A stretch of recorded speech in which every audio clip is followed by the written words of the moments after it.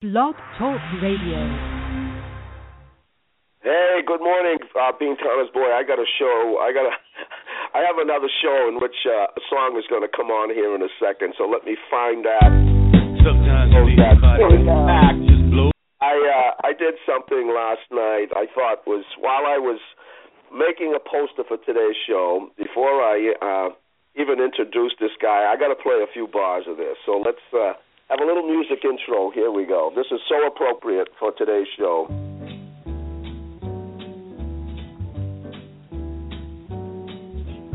L is for the way you look at me.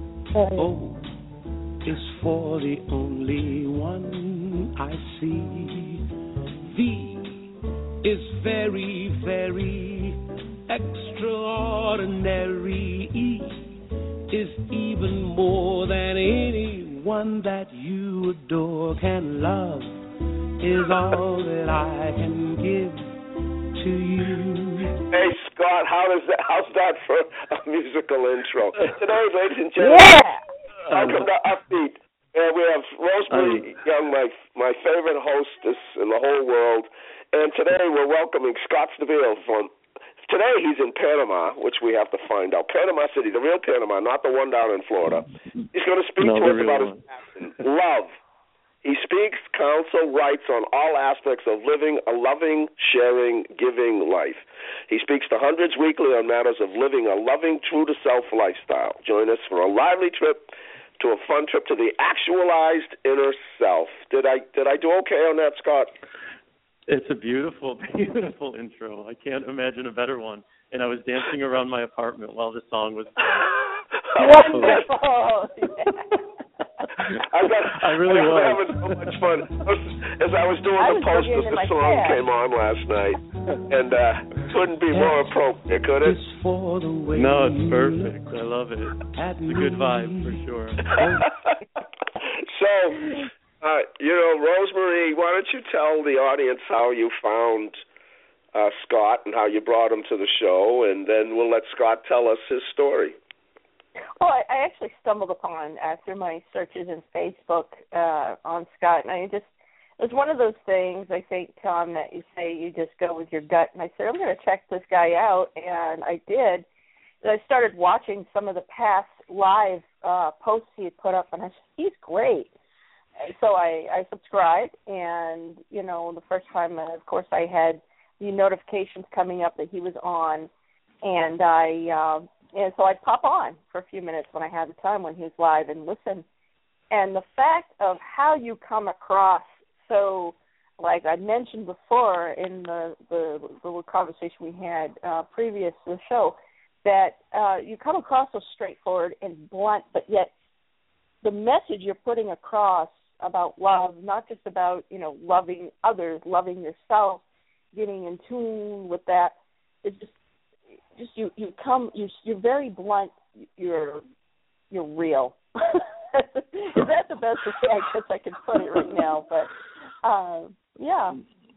That's a high. Well, that's our show. Thank you for joining us today, and come back next. So, Scott, after we've built you up, why don't you, one of the things that Rosemarie and I like to do is hear people's stories on how they came to this point in your life, and you've just told us before the show here that you're just amazed by the presence you're establishing and the following you're establishing on the media, on the Internet, and Facebook, I guess, in particular. So why don't you how did you come to be a love guru? How did that all happen? How did you get to Panama? Where was the earliest beginnings of this journey? Of the journey of love? Well, let's see.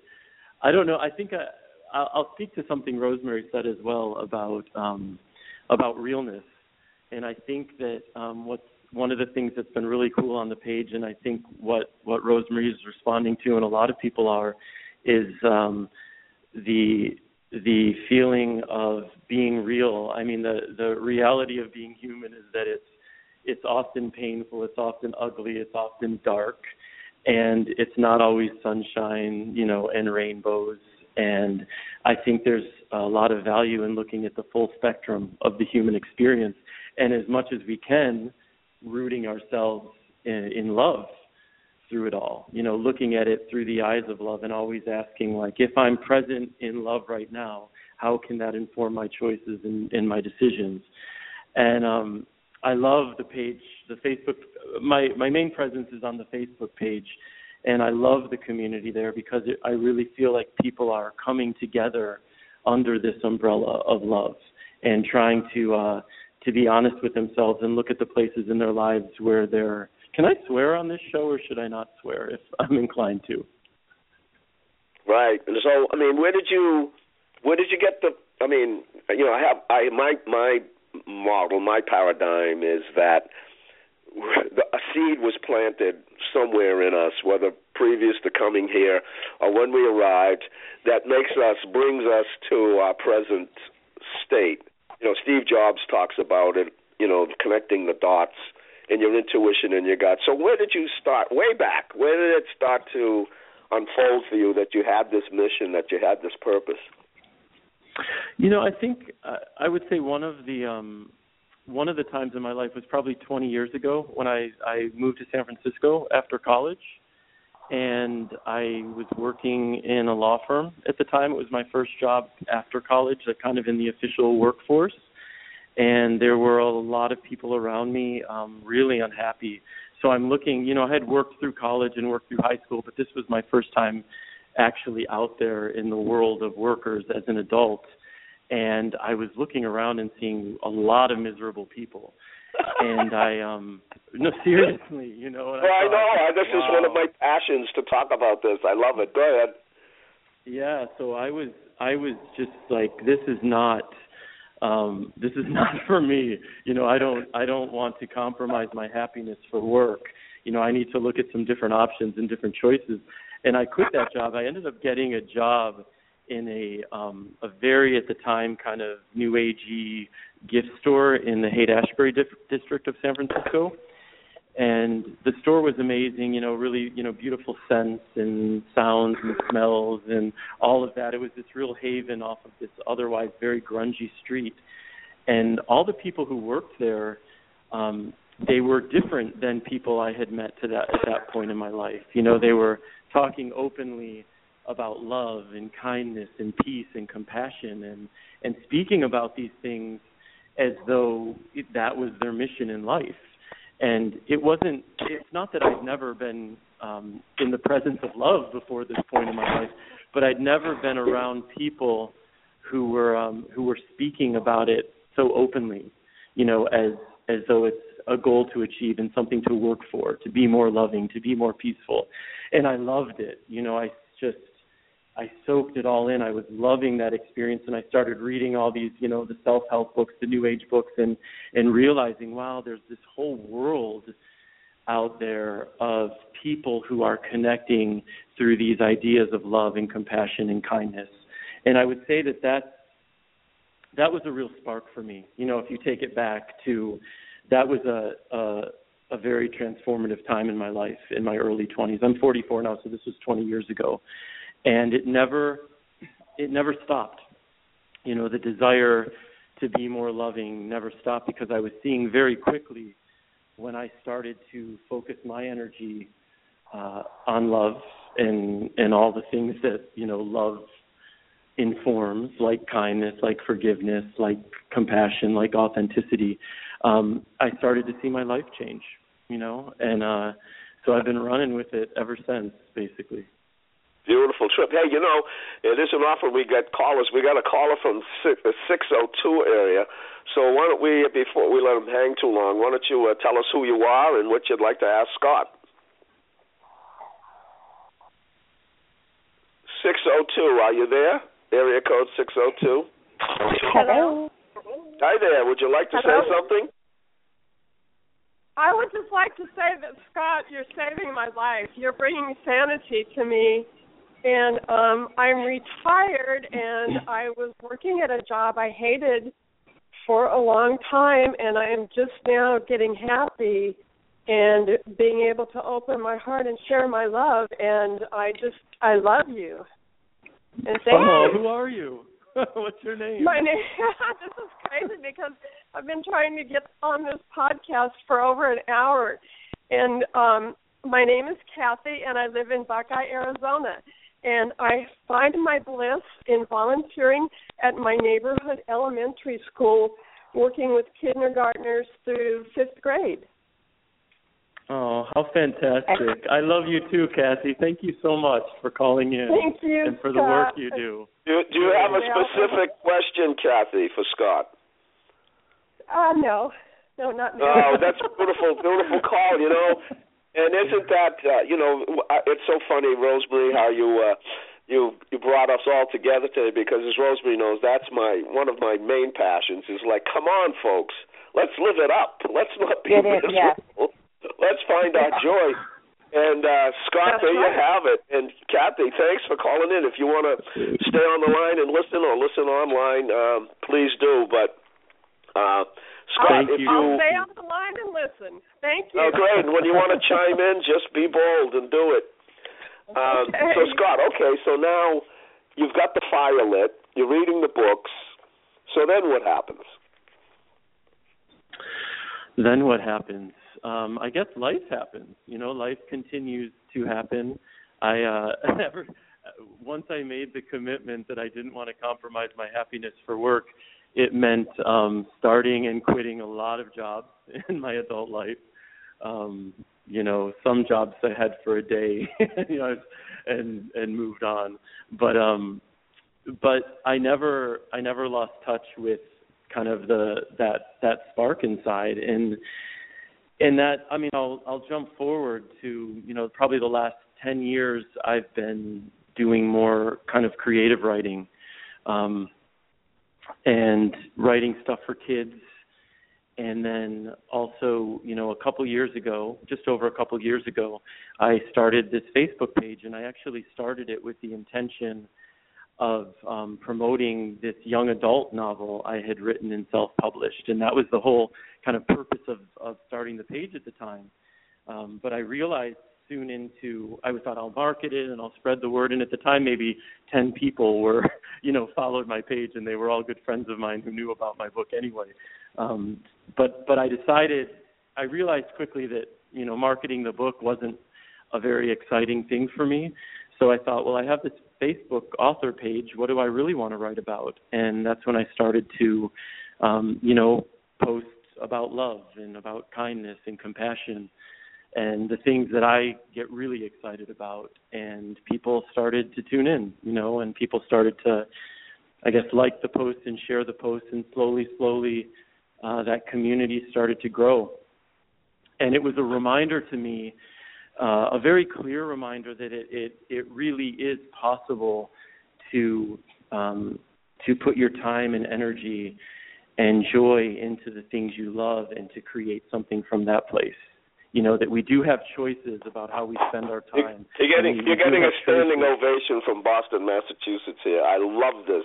I knew we were going to have a great show. And it's so great to have validation from somebody who's doing exactly that. Cool. Awesome. Are you doing what you love, Tom?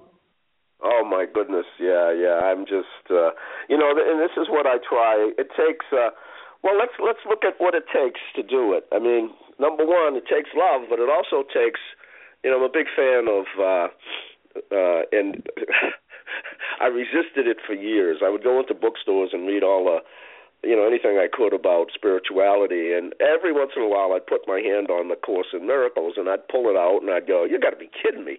I'd go, there's no way I'm reading this 1,000-page book, and I'd put it back, and then a crazy series of events, it got put right in front of me. I was listening to Marianne Williamson on Oprah Radio, and she says, you have to do the workshops. You have to do the workshops. And so I started to listen online, and then I got the book, and I went through it. And basically, the book says there's only two choices in life, love or fear. And so you have to, before you get to the love, you kind of have to get the courage, don't you? I think absolutely. And in general, I agree with that statement, love or fear, because when we're not acting from a place of love, then we're acting from some place of the mind, and that's often going to be rooted in fear or insecurity or whatever it is that's pulling us from love. Because for me, love is a pure energy. It's all good. There's nothing negative about it. It can't do harm. Anytime people try to lump love in with pain and this and that, and I feel like that's always when the mind comes into the picture. That has nothing to do with love. That's usually the mind and ego and fear. And I think it's I think what's happening now, or what I'm seeing, and granted I'm trying to do that on my page, so I'm obviously seeing it there, is more and more people are willing to look at the places where their fear is dictating their choices. They're more and more trying to be honest with the root causes of what's going on in their lives. And I think that when we start to do that, when we start to get into it and look at the truth and look at the depth of our experience with the intention of finding love beyond it, that really powerful shifts happen in our individual lives and in our connections with others. And I believe, in the world on the whole. Does that make sense? I feel like I'm talking. Kathy, can you? First of all, Rosemarie must be smiling from ear to ear because she knows this absolute resonates with everything I believe and do in my life. Yeah. Rosemarie, where are you on this path? Are you did you, when you look back at the times that you weren't happy, were you operating out of love or fear? Fear, definitely. Absolutely. I was, to tell you the truth, I was afraid to be myself at one point in time. And now I let that fear go. And you slowly begin to like yourself. And that's where, for years, I had the misunderstanding, misconception of, if I said, I love myself, were people going to consider me conceited? And that, that whole thinking in the mind again. And then I just said, well, no, I got to put that out and just say, no, I need, especially with, as Tom is very familiar with my daughter and her condition with Victoria, is I need to take care of myself. I need to love myself, and in order for me to take care of her. That's one of the things she taught me. So right. So, Kathy, now I could hear it in your voice about teaching and helping in the schools. That certainly resonates love. It does, and my shift is happening so fast I can hardly keep up with it. And I know the day that it happened was August 23rd of this year. And I'm a completely different. I'm just a completely different person than I was. I feel love and joy and compassion and tenderness for other people. And before, I was always just so into all of my troubles, and I've been able to let them go, and it's so freeing. How did you do it, Kathy? What happened on August 23rd? Yeah, what happened? I don't know. I just started feeling better, and I think it's because I retired. That's why. I was working at a very stressful job, and it took me a year and 2 months to transition into a peaceful life. Beautiful. So, Scott, thank you, Kathy, because, Scott, why don't you talk about the letting go aspect? The letting go aspect of what? Of the whole process. The whole process? So we're talking about fear versus love, and then you've got to make a jump, don't you? Well, this is how I've come to view fear lately, or in general, is that fear is with us all the time. So I don't try. I used to fight that. I used to fight my fearful impulses by trying to pretend they didn't exist. No, I'm not really afraid. No, this isn't really happening like this. And I don't do that anymore. I allow for fear in my life because it's always going to be there. It is a part of our lives. But I try to look at my fear differently. But in my past, where I may have allowed fear to lead, to dictate my choices, now I just allow fear to be, but I do my best to make choices that don't reflect my fear, you know, but I don't try to fight with it. I read Elizabeth Gilbert, her book, Big Magic, this book that she put out this past year, which is wonderful. It's about creativity and harnessing your creative energy, and we all have, you know, we're all creative, but she talks about a conversation that she has with fear before she starts any new project, when she tells fear, look, I know you're coming along for the ride, because especially for me, like with creative pursuits and actually putting my creativity out into the world, it's always a process riddled with fear. And what Elizabeth Gilbert said was, I recognize you're coming with me on this ride, fear. It's what you need to do. It's the role you have. But understand, under no circumstances are you allowed to drive. So, you know, be the passenger, sit there, but you are not in charge. You don't inform any of my choices. And I've started doing that more and more in my life, where I'm just like, I'm seeing my fear, and I'm like, okay, it's there. I'm not going to let that fear keep me from making the choices that I want to make, the choices that I know will in some way serve my happiness or serve my well-being or push me beyond my comfort zone in a way that will serve my life positively. You know, but so as far as letting go, I think in some ways it's been about embracing it. Well, no, what I mean by letting go, I don't mean resistance. I don't mean fighting it. I mean almost exactly what you're saying. And I learned this technique myself recently from some wise masters, is, you know, all of these feelings, none of them really, we put the value on whether or not they're good or bad, whether fear is good or bad or not. There's sometimes when fear is very good. I mean, if somebody's coming at you to kill you, it's good to either flight or fight. But no, what I'm talking about exactly, that is a beautiful technique. When no matter what feeling, depression, fear, anger, all of them, if you, rather than reject and judge them, if you do what resist persists, once you do exactly what you're talking about, Scott, once you get present with that and say, okay, let's feel this fear. Let's really feel it. Let's really get into it. Yeah, and then move forward anyway. Yeah, it goes away. It's got what fun is there in saying to somebody, come on, give me your best shot, and they're like, well, I don't want to now because I don't have all the drama, and so fear evaporates. The other thing go ahead. Go ahead. No, I was just going to say the other thing I've seen, though, it always returns. Like, of course, it's always ready to make. Of course. The more we practice at moving forward with our fear, the easier it becomes to do that. You know, and I've absolutely seen that in my life. Exactly. But fear's never comfortable. No.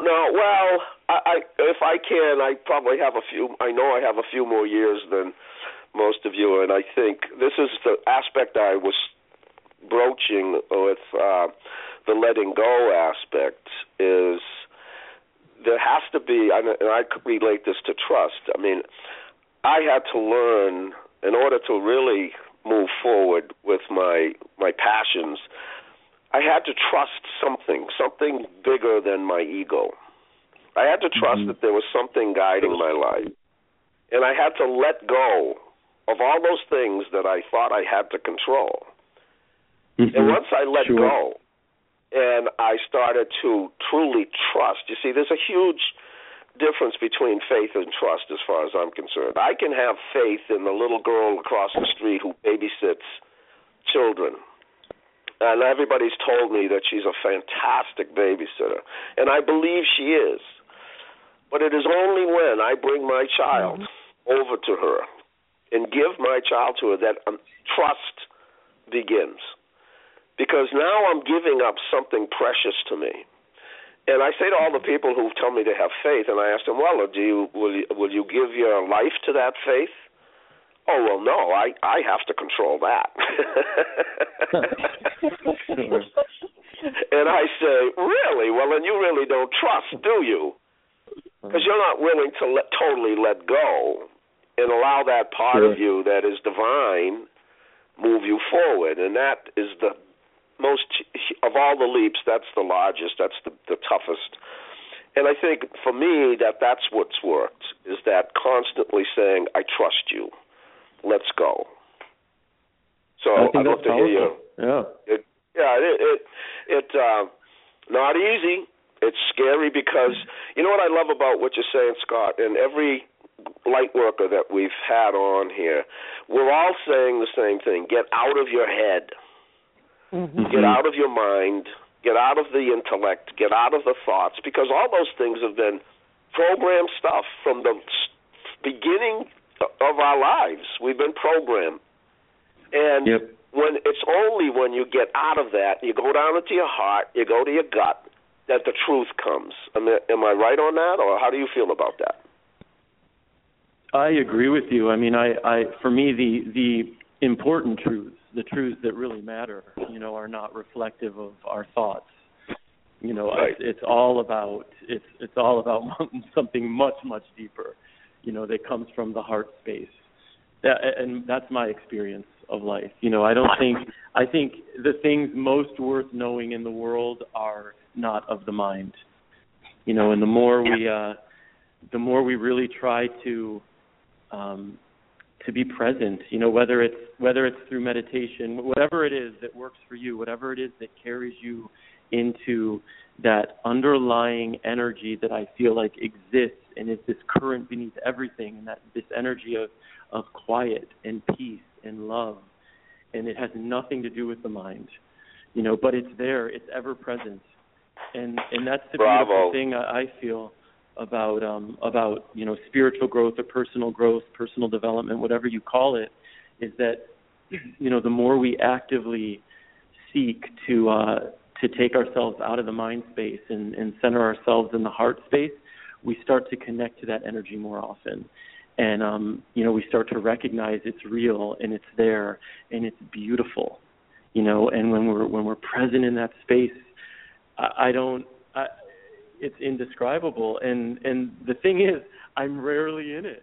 I get these tastes, and I that's part of this love path, is because I know how good it feels to be present in that energy.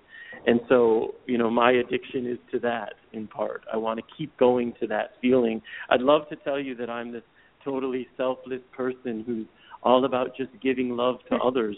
But the reality for me is it feels great. I love how I feel when I'm present in it. It's not just about other people. Exactly. And science has proved that we do have a gene, whatever, the selfless gene, that's why giving feels so good. I mean, it's built into us. We're social animals, and it's only our society that has all of this greed and, aggrandizement, is more, me. And the more you get in that cycle, you're going to be miserable. Kathy, when you had your shift in August, did you feel something similar what Scott just said? Oh, yeah. That hot face? I got a glimpse of that. It's like, I could only describe it as what people call heaven. It's that feeling of total joy and no more fear and just love. And one of the things I found at the school was when I first started, I had a hard time liking the little boys that kind of act out. And gradually it became that I love them just as much as the well-behaved kids, if not more, because they need that love. And that by giving them my love, that is returned to me many, many times over. Wow. And it is by giving love that we receive it. Absolutely. Hey, the Beatles said it, right? In the end, the love you take is equal to the love you make. So now, Kathy, I want to come back to you just for a second. People can easily say, people listening to the show can easily say, oh, well, you're retired, so hence it's easy for you to not have the fear, you've got an income. What would you do now that you know this feeling, now that you've made the leap? What would you do differently? Say if you were a nurse like Scott was. He figured it out real fast. Most people don't do that. He's looking at all these miserable people, and he says, I'm out of here. I'm not doing this. And so that step, we all know where that led him to. I mean, 20 years later, he's right. He's living. So, what would you have done differently, Kathy? I would realize that all of that has nothing to do with me, and that no matter what my work is, no matter what I'm doing, my true work, my true job on this earth is to make life better for other people. So do you feel nice. You've reached your purpose?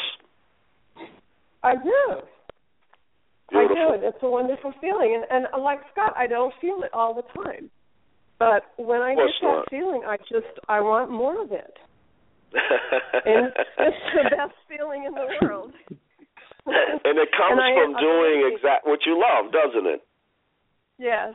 And I am very fortunate that I worked hard all those years, and I am able to receive a pension and my Social Security, which I did pay for.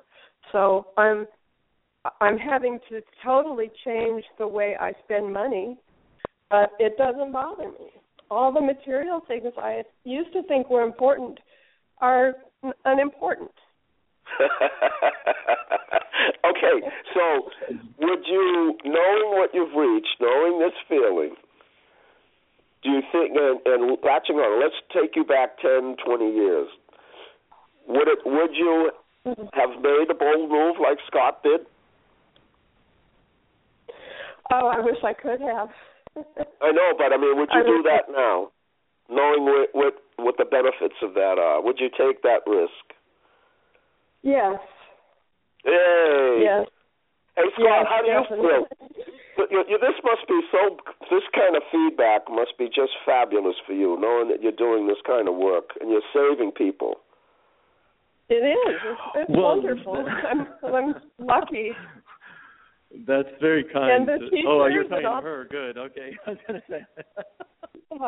Everyone at the school, the teachers are so loving, and it's just a wonderful environment. And I would encourage anyone who wants to give. That is a great place to start if you live in a neighborhood in America with our children, because that's our future.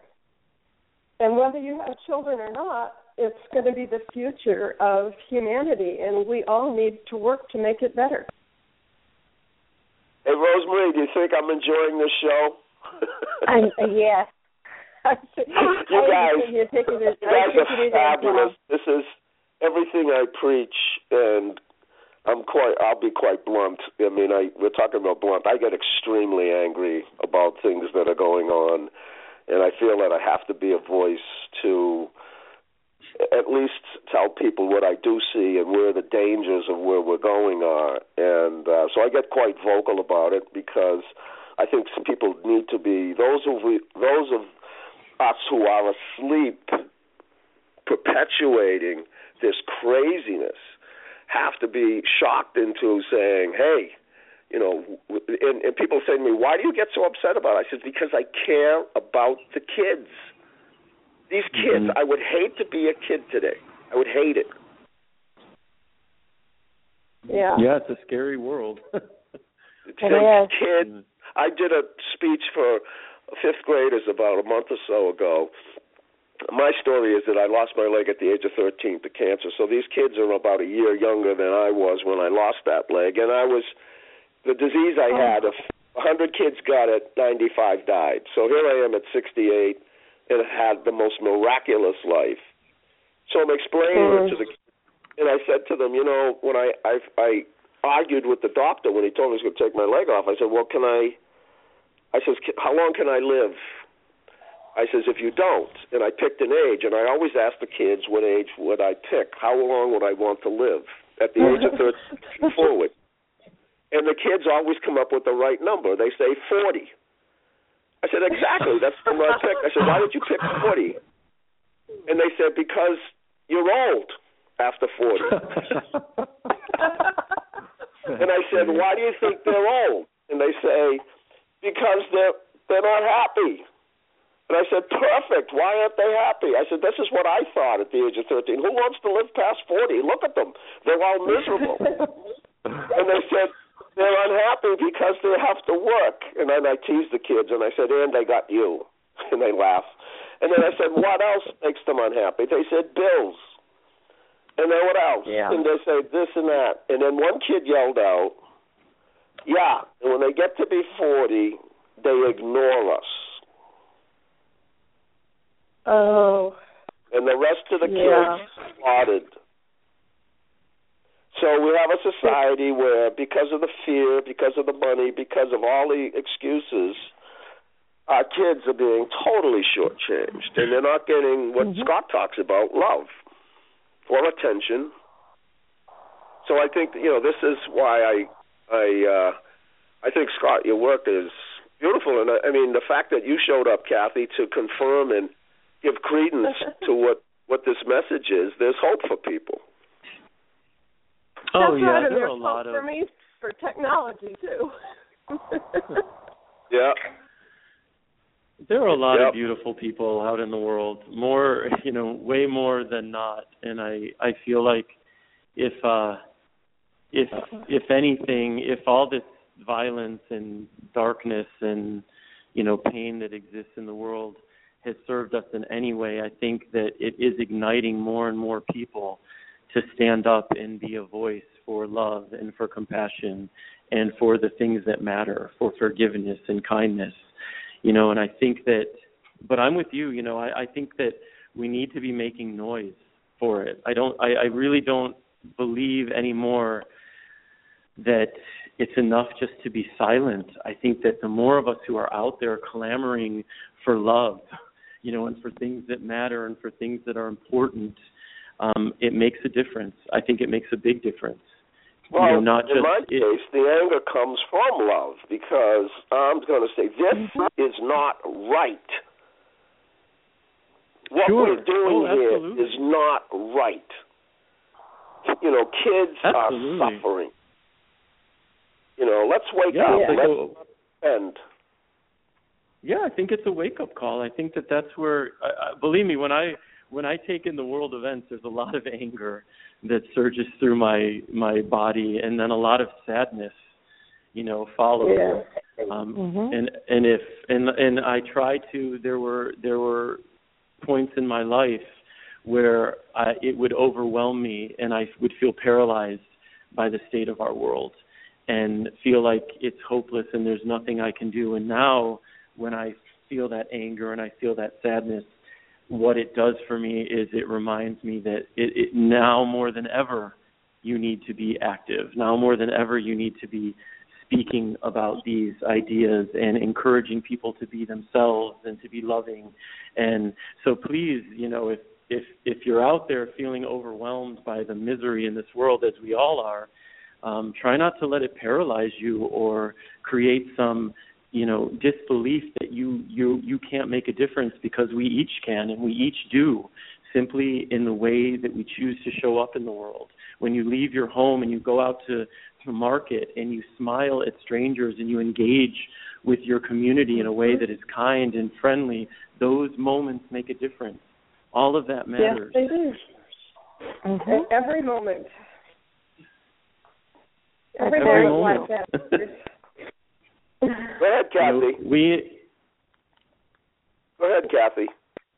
Oh, I was just going to comment that every moment matters, and even the tiniest moments can matter, because you might lighten someone else's day, and they'll lighten someone else's, and it will just chain reaction.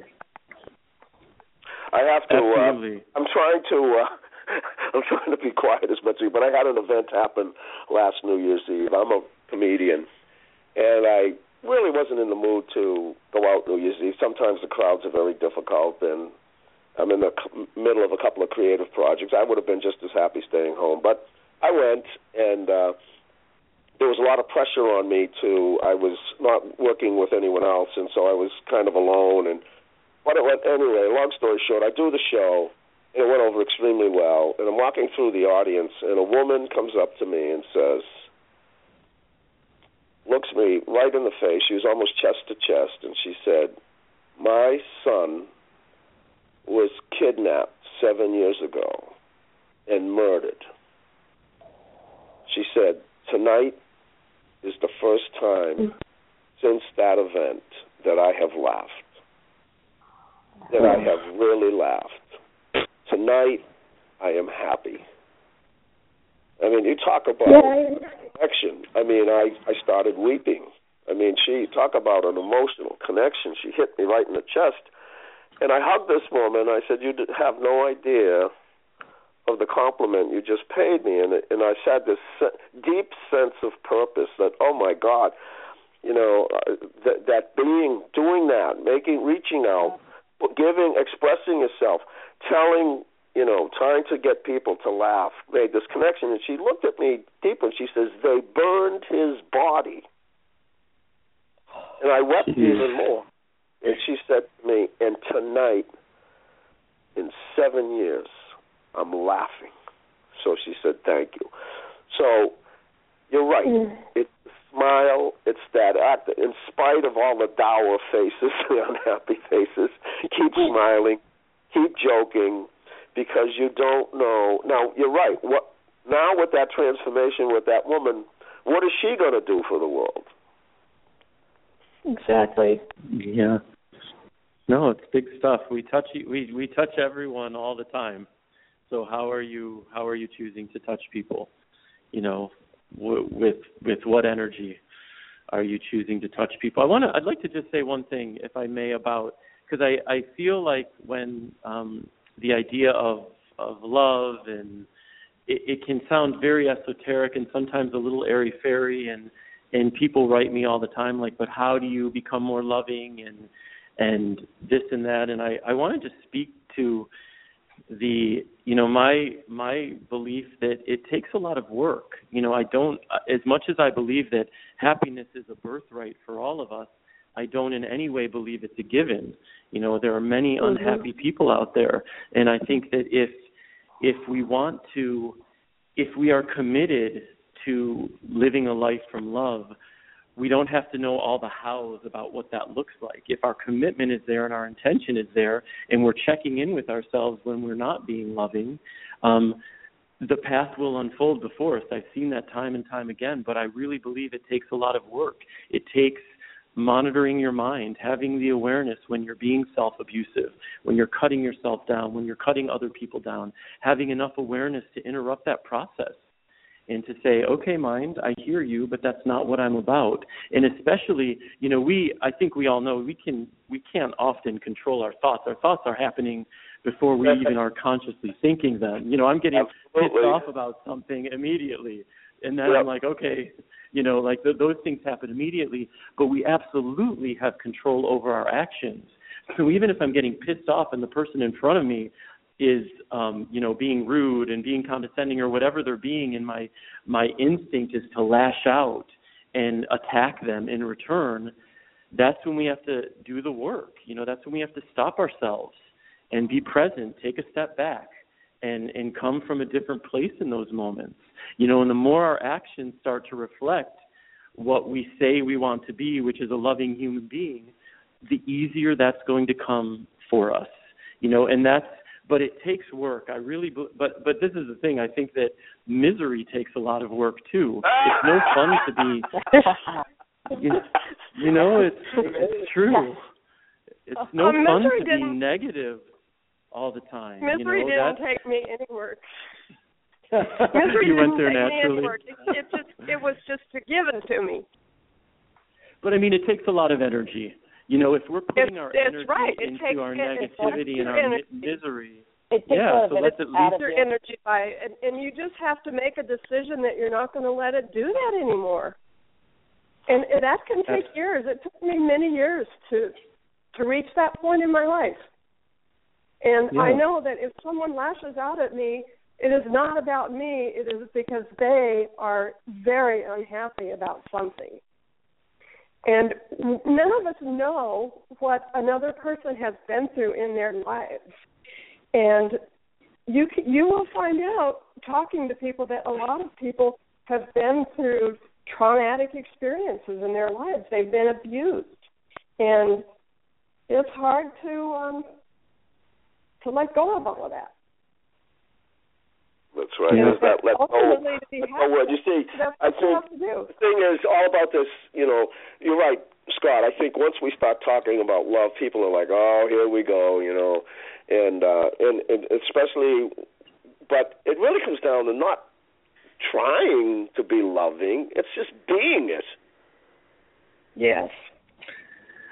I agree, but I do think, Tom, that it's easy to say just be, but the reality of just being is much more difficult, and I think that to get to that place of just being, it takes effort, or we would all be gurus. We would all be just being all the time, and we'd all be just loving all the time. And I think right, but I guess what I'm saying is that when people, I'm a big fan of Alan Watts, and he talked about this the other day. He said he was talking about the commandments, and he said, "What's the first commandment in Christianity?" God says, "Love me. You must love thy God." And he goes, "You can't make somebody love you." He says it's a fallacy. You can't make somebody love you. It's impossible to say, I don't love this person, but I'm going to make myself love this person. It can't happen. So it comes from being love. And you're right, everything you said about, I love the analogy of the airline. The mask drops, and what do they tell you to do? Before you put it on the kid, you put it on yourself. Mm-hmm. Yeah. So it's that fostering, that engendering that love inside. Now you got something to give.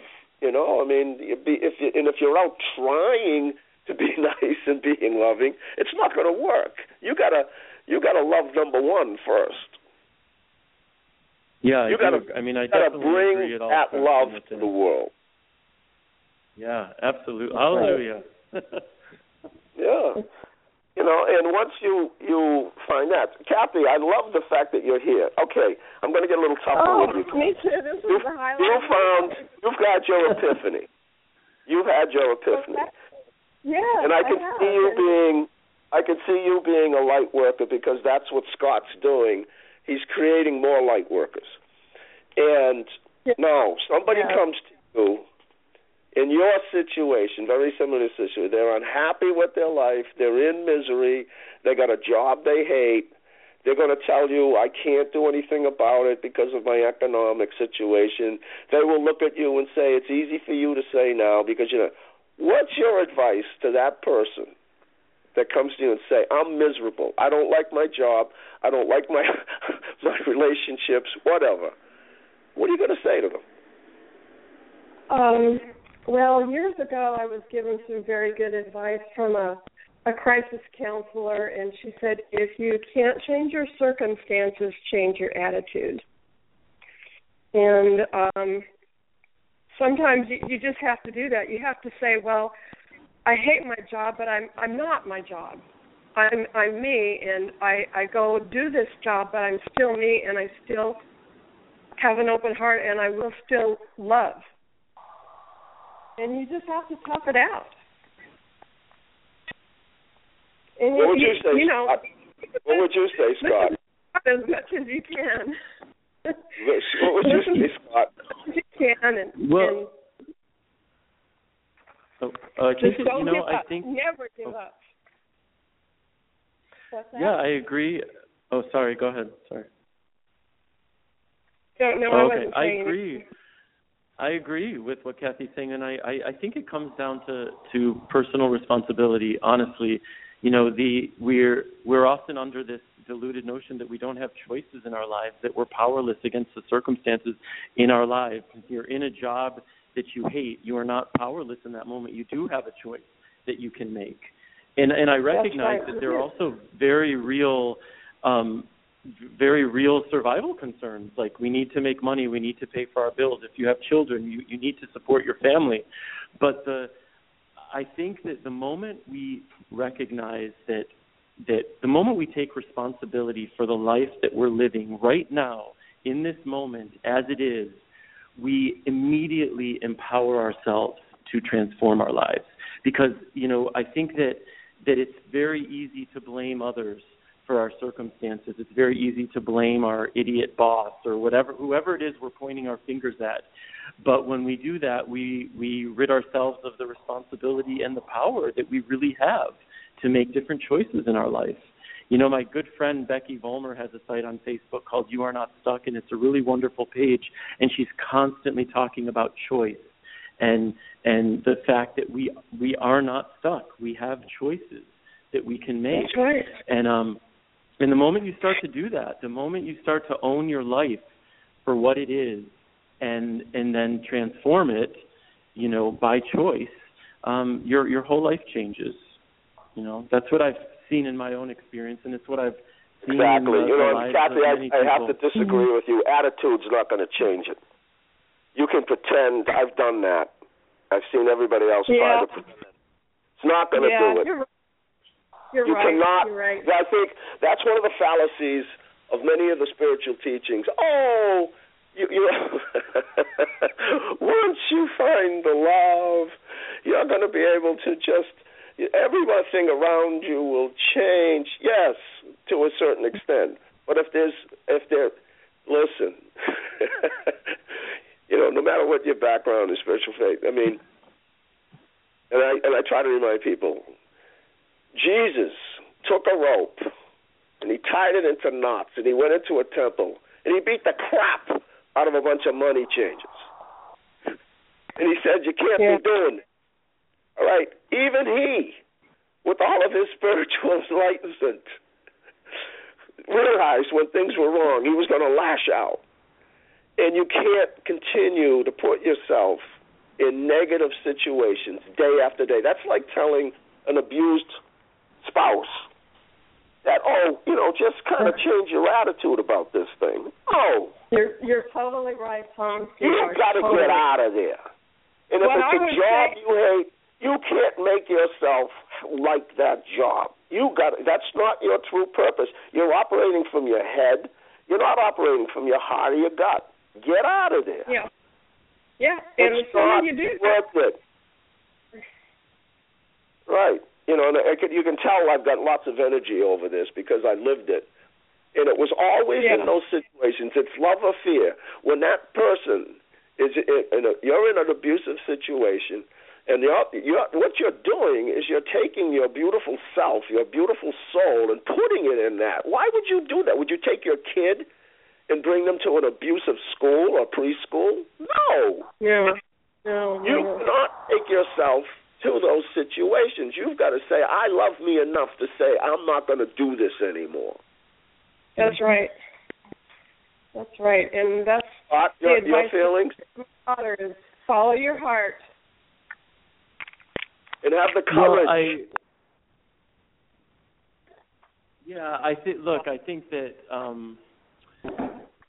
I think that sometimes we're in situations that it's not necessarily possible that we can remove ourselves from that situation overnight. And in those cases, not overnight. No, I understand it's not overnight, but you got to make a call that you're going. And a plan. Absolutely. And I think that when you're until that point speaking to attitude, there is the possibility. A friend of mine told me a long time ago when I was, bitching about a boss, this was maybe 20 years ago, and he's like, look, in your office, the boss is God. What he says goes. So if you're not happy, don't wait for him to change. You either need to quit your job or figure out a way. Right, there you go. You have that choice. Be quit more, or stay. or figure out a way to be more peaceful in your work environment. And I think that I think there are those possibilities. Again, you cannot. This is the kind of advice I'd love to jump in on and cut. In physics, you cannot take a positive energy and continue to put it in a negative field and have that positive energy maintain its positivity. It doesn't happen. Mm-hmm. And, when I was going through my spiritual, people would say, at first it felt great. I was getting in touch with the love and everything else, but I kept going back into it. See, this is what happens with a lot of the spiritual teachings. There's supposedly this panacea that once you reach this state of enlightenment, nothing's going to bother you. Not true. It's going to bother you even more. because you see the lack of light. You feel the lack of light. You feel all of that stuff. And I said, to somebody, I said, when I finally dawned on me and I worked that out, I'm saying, why isn't this letting me go back to that lousy job? Why can't I feel so good when I'm here, and I try to bring it back, and I get more and more miserable. In fact, worse, because I have this high when I leave here, and I go even lower when I go there. And I said, you know what this kind of reminds me of? If you've got a drunk on a bench in a park, while he's drunk, and if he's sleeping next to a pile of dog poop, he's okay. He doesn't care. But once he wakes up and sobers up and he realizes he's next to a pile of poop, he's got to move or get drunk again. It's not healthy for him to be around the crap. It's just plain simple not a good decision to stay around. Say, now that I'm enlightened, I can take anything. You can't. You've got to honor you feel the suffering more intensely once you're enlightened. Yes, exactly. The contrast is too much to bear. Yeah. It's like saying, people, when I used to say this analogy about Gandhi, people go, and Gandhi was so, yeah, but guess what? He didn't hang around the British officers at night. He didn't go out during the day and resist them. And then at night, let me go have a few drinks with the British officers. No. It's not going to do that. So, excuse me for being pretty vocal on this, but I realize my mission is to tell people, you do not have to suffer. Suffering is not part of this deal. Yes, suffering happens, but to allow yourself, your beautiful self, and to bring it into a situation where you suffer all the time, you are not being what you are. Mhm. That's right. Right. Absolutely. And that comes from that's what I'm trying to say about this love thing, is once you really start to nurture yourself and love that sweet spot of yourself and treat it well, that's when and people know when you walk into a room, when you go out in the world, and they see that you're dancing with joy because you're carrying it, because you're nurturing yourself, that's the love. It's easy to share that. Absolutely. It's a beautiful thing. Yes. So I can't thank you guys. I mean, this is just Rosemarie, thank you for why don't you jump in, Rosemarie? I'm going to shut up for a while. It's your show, man. It's great. It's great. You're passionate about this. That's the thing, and that's one of my most favorite words. I would say being passionate about things. And I mentioned Victoria earlier, and I've been all these different things, but we've been talking about, and every now and then I'd stem back to before I had her. Which I have two daughters, and my oldest even, as you say, enlightened. My children have enlightened me in a way I just can't even describe. But Victoria, when she was diagnosed, I crawled into a hole. It was close to a month that I just wasn't facing reality. And I snapped myself out of it and said, all right, I've got to be here for her. And like Tom said about putting the oxygen mask on you first, and I'm sure if there happen to be any other special needs parents listening right now, and I mean, I'm not trying to cry. I always use that term, special needs, but, parents of children that are challenged, if you want to say, you put yourself on the back burner a lot. And, I mean, it's to the point sometimes where, I want to say it must have been about 4 years ago, maybe. I was actually couch-bound. I could hardly even come close to functioning to do anything. And I don't know what it was that snapped me out of it, but I said, I've got to get up off my butt. I've got to, because my husband was, helping a lot. He was doing a lot of usually what I would do. I was in bad shape. just like say, I was not caring for myself. I had myself on the back burner for so long that pot I was in was just over, that it burned out.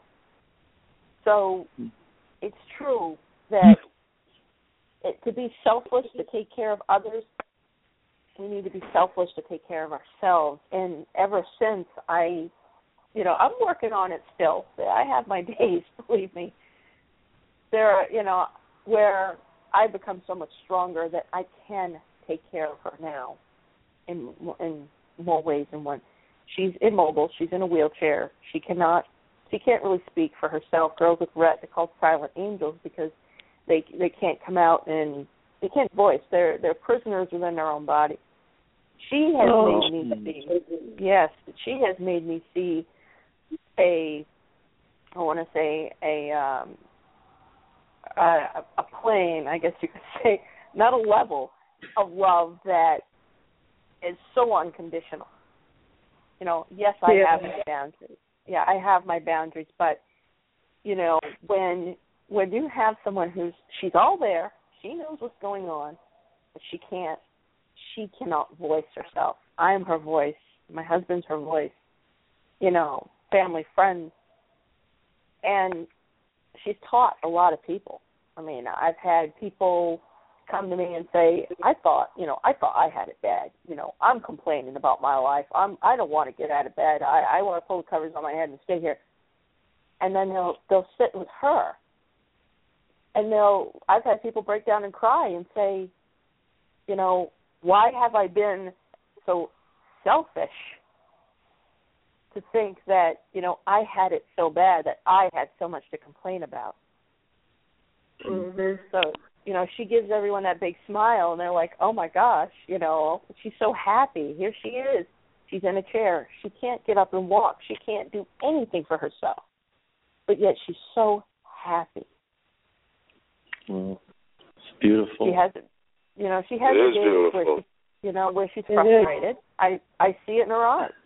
I look at her. She wants to talk to me. She wants to tell me something, and she'll get upset. But it's not long after that, she's giggling again. She's happy. So it just really teaches you something. And I say I'm not perfect.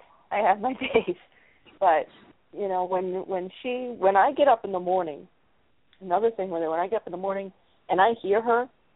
And I go in, I see her smile, and her eyes are open.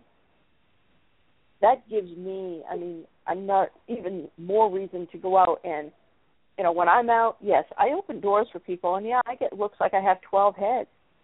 People look at me like, what are you doing that for? That's how it's become.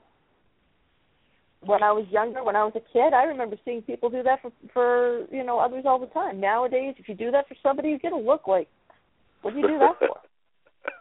Why are you holding the door open for me? Why are you being so courteous? Why do you even care? And then you want to pull your hair out and say, why are you asking why? Why can't I be human? And Rosemarie, it's a lot easier to open that door when you're feeling good, isn't it? It does, yes. Yeah. Even on days that I've paid it forward before, I've gone and gotten that's what I love to do when I can, and tell you the honest truth, the situation, because of the situation, my husband and I are both caregivers of Victoria, that, we're limited. So I've gone out and gotten myself a cup of coffee and, handed, the person $5 and gone for the change. I said, nope, person behind me. I saw a mother, she had her little boy with her. She looked like she was tired. She had a long day. I said, no, please. I said, keep it for her. And I remember when I was I think I went over to put some sugar in my coffee. I was getting my coffee together. She was shocked. She was in utter shock. She walked over and she was shaking. She said, thank you, like this. And I said, well, you're welcome. And she didn't know what to say. She just kept staring at me, and I smiled. I said, have a good day, and I left.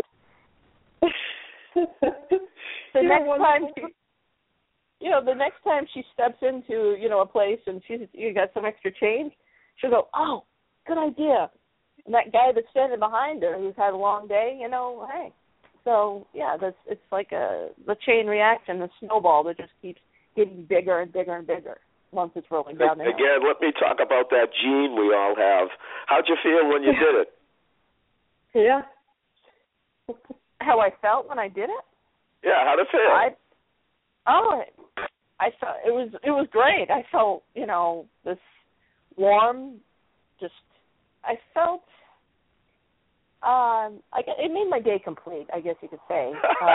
Scott, why don't you, that's what I think the people who haven't reached, that love part yet, they think that, the way it's presented a lot of times, and obviously you're presenting this thing in a beautiful way that you're getting converts like Kathy. People think that by giving all this love, it's a sacrifice, that it's like, it's going to be work and it's a challenge. No, when you do those things, you get a buzz because that's the way we're made. Do you agree? Yes, definitely. It's not what you give, it's what you get back from the people that you give to. And until you're able to do that, people just don't understand what that feels like until you've actually done it. Exactly. And you do it selflessly, and it gives you joy. Exactly.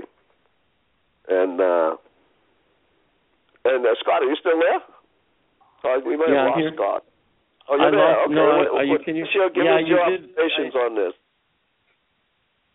Just on giving love. I mean, the beautiful thing about love is that it just expands. I mean, it's limitless, So I feel like you can't out love, you can't over love, you can't love too much. That's a myth in my experience.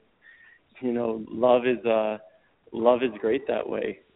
So, and I see, just from my Facebook page, what I've seen in terms of energy, and especially with these live broadcasts that I've been doing for the past few months, because that energy is so present when that, like kind of how we're all talking right now, and it's live and it's in the moment, so you feel the energy of the other people. These broadcasts have been really exciting that way, because you feel the energy of love, with people and all around the world tuned in to that energy and feeling it and feeding it, and it's intoxicating, really. Yeah, and again, I think what this is a beautiful show. We're taking this from some kind of ethereal, lofty kind of concept. So hopefully we can make people understand, no, this is a visceral, beautiful thing. It's talking about feelings, and once you start the process, you realize, hey, myself said on New Year's Eve, I don't want to go out. I don't feel like being funny tonight. And then this woman comes along and tells you that she hasn't laughed in 7 years, or a kid was murdered and burned, and you've brought her out of that. I mean, that's a transformational experience. I mean, I wept because of the feeling that she gave me. And money will not come close to any of this in terms of satisfaction. That's something you said that, Tom. That's something you said that because, like I mentioned before about my husband and I both being caregivers and being, on a pretty limited, budget. I've had years ago, not anymore, but years ago, I had people saying, well, why aren't you two working 2 jobs? And why don't you just put her in care? Why? What I'd literally be speechless, because I'd say, so it's more important for her to have the material. Oh, you'd be able to buy her this and do this and go here and go there. Sure, yeah, we like taking her places, but there's a place not even half a mile down the road that she loves. So to be able to take her there and then she's happy, fine. I mean, why would I have to spend thousands of dollars, to make her happy? So being with her every day, taking care of her, reading to her, sitting with her. I curl up on her bed and we watch movies together. that's something money will never, ever, ever. You can't pay for that. So, that's right. Yeah. You know, Absolutely. We used to have that a lot. You know, they say, well, why don't you do this and why don't you do that? Then if you do go out and you're working those two jobs, then you've got the people saying, well, why aren't you home with her? She needs to be home of course. So, look. Hey, Scott, why don't you, we're getting close to closing time here. Why don't you wrap this all up for us and tell us, you know, what, give us some advice, give us where to move forward. You know what, I'll play off of what Rosemarie just said, because the idea that, you know, people are going to judge us no matter what we do. That's just the nature of the human mind. So, you know, I really encourage people, and there are a lot of others encouraging more people now to really be yourself, you know, as much as you can. For me, there are few things as beautiful as just a person living in their authenticity, however that looks, and knowing that, look, as someone who's you know, a writer and putting stuff out there, I know what it's like to be judged for, you know, my creative output. But we all know what it's like to be judged based on the choices and actions we take. But if you recognize that no matter what you do, you will be judged by someone, allow that to give you the freedom to just be yourself. Because if you're going to be judged anyway, why not live the kind of life you want to live? You know, and that I would encourage for everybody. Really consider, like, what choices you're making that are conditioned choices. What are the choices that society is telling you have to be this way? Advertising is telling you have to be this way. Your delusional mind is telling you have to be this way. And why are you choosing to live your life that way? You know, start leading from your heart. Start looking at what's true for you, and start making choices that reflect that.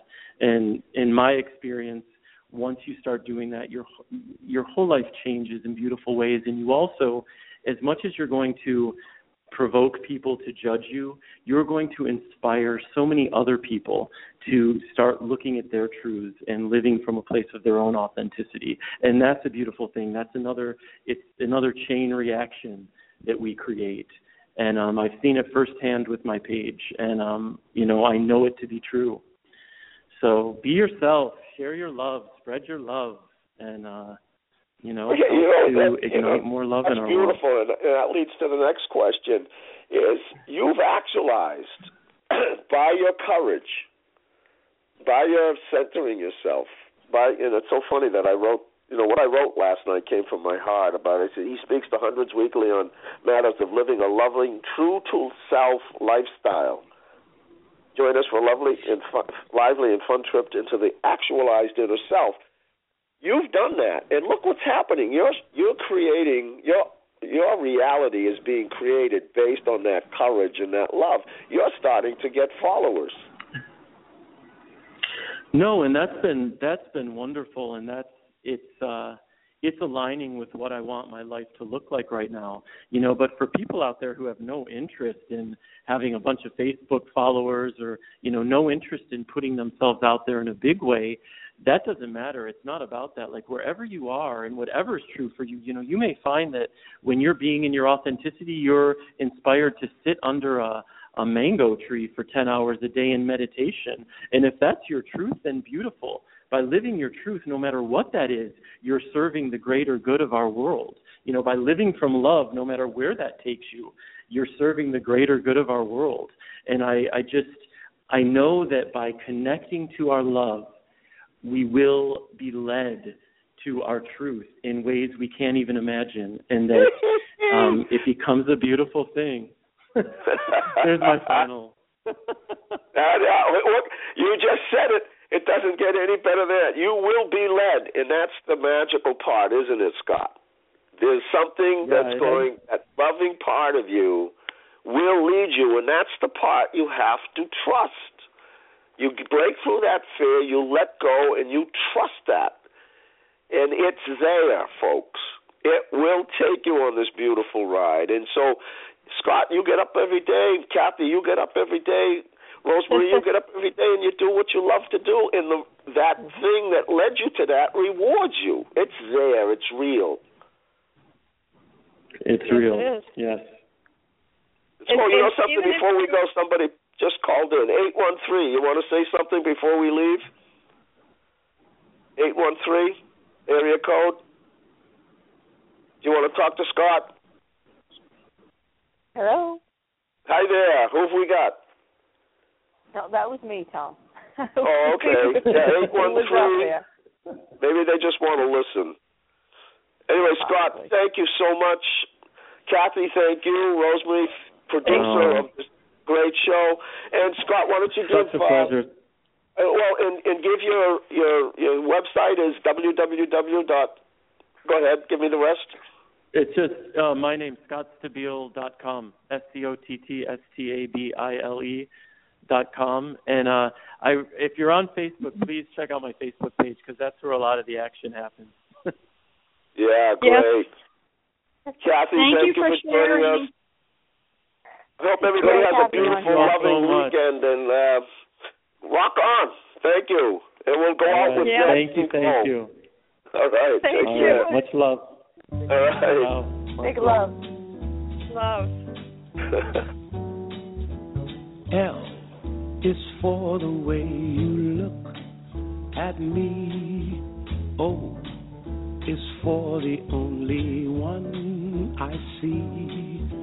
V is very, very extraordinary. E is even more than anyone that you adore can love. Is all that I can give. Can I ask you, this is 813.